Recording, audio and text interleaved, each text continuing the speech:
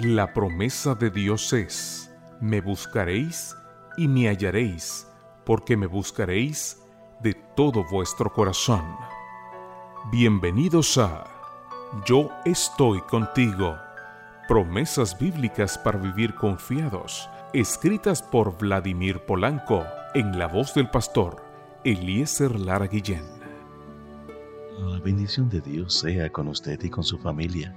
Es un gozo compartir las lecturas devocionales para adultos. Para hoy martes 24 de enero, estaremos leyendo de nuestras Biblias en el Antiguo Testamento, del segundo libro de Crónicas, el capítulo número 9. Peleará por ustedes. Ese es el título para hoy en las lecturas devocionales para adultos. Estaremos leyendo en el Antiguo Testamento, del libro de Deuteronomio, el capítulo 1, versículo número 30. El Señor su Dios marcha al frente y peleará por ustedes. El sabio Salomón escribió: no tengas envidia de los pecadores, antes bien, honra siempre al Señor. Proverbios, el capítulo 23, versículo número 17. Ojalá Israel hubiera tenido en cuenta este proverbio. En cierta ocasión, los ancianos del pueblo visitaron al profeta Samuel, este célebre profeta y juez, y le pidieron que nombrara al primer rey de Israel. A Samuel le desagradó oír semejante petición. Sin embargo, tras una breve consulta con Dios, dio inicio al proceso para escoger al primer monarca de Israel.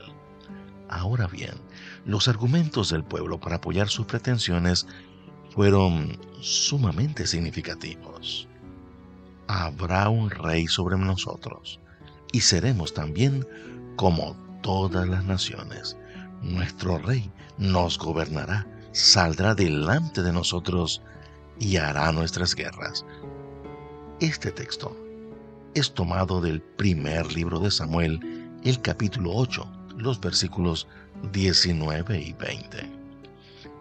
Los israelitas ardían de envidia al ver que las demás naciones salían a la guerra bajo la dirección de un rey humano, mientras que ellos no podían contar con ese privilegio. El pastor Vladimir Polanco comparte parte de sus experiencias y dice que durante su visita al Museo Británico quedó deslumbrado por los bajorrelieves asirios que muestran al rey Asurbanipal comandando directamente a sus ejércitos, mientras lanza un feroz ataque contra sus adversarios. Esa era la experiencia que anhelaban tener los israelitas, ver a su rey al frente de la conquista. Es curioso cómo, seducidos por los que tienen los demás, a veces nos olvidamos de lo que tenemos nosotros. Aunque en esa época Israel no tenía un rey que saliera delante de ellos, sí tenían el arca del pacto. Este era un símbolo de la presencia divina que iba delante de ellos en la batalla.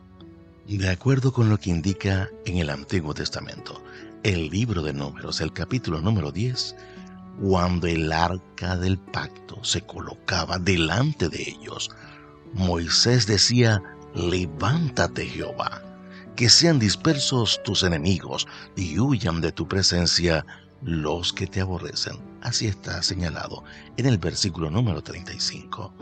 No había un rey humano, pero estaba con ellos Jehová de los ejércitos. En realidad, no necesitamos que venga alguien a pelear nuestras batallas. Lo que precisamos es creer en las promesas de nuestro Rey. El Señor, su Dios, marcha al frente y peleará por ustedes. Observemos este pasaje en el Antiguo Testamento, en el libro de Deuteronomio, el capítulo 1, versículo número 30. Y ustedes no se preocupen que el Señor va a pelear por ustedes. También en el libro de Éxodo, en el Antiguo Testamento, el capítulo 14, versículo número 14. Y muchas otras, cuando el Señor pelea nuestras batallas, la victoria es segura. Hoy saldremos a la calle, iremos al trabajo o a la escuela, libraremos muchas batallas, pero enfrentemos el día, sabiendo que no estamos solos, que podemos estar tranquilos, porque Dios va delante de nosotros. Y con ese pensamiento, te invito para que oremos juntos. Amado Padre, hoy enfrentaremos diferentes situaciones en nuestro diario vivir. Guíanos de tal manera que podamos tener la seguridad que tú pelearás nuestras batallas y que en tu nombre y para gloria tuya obtendremos la victoria. Agradecemos, pedimos en los méritos de tu Hijo amado, Cristo Jesús. Amén.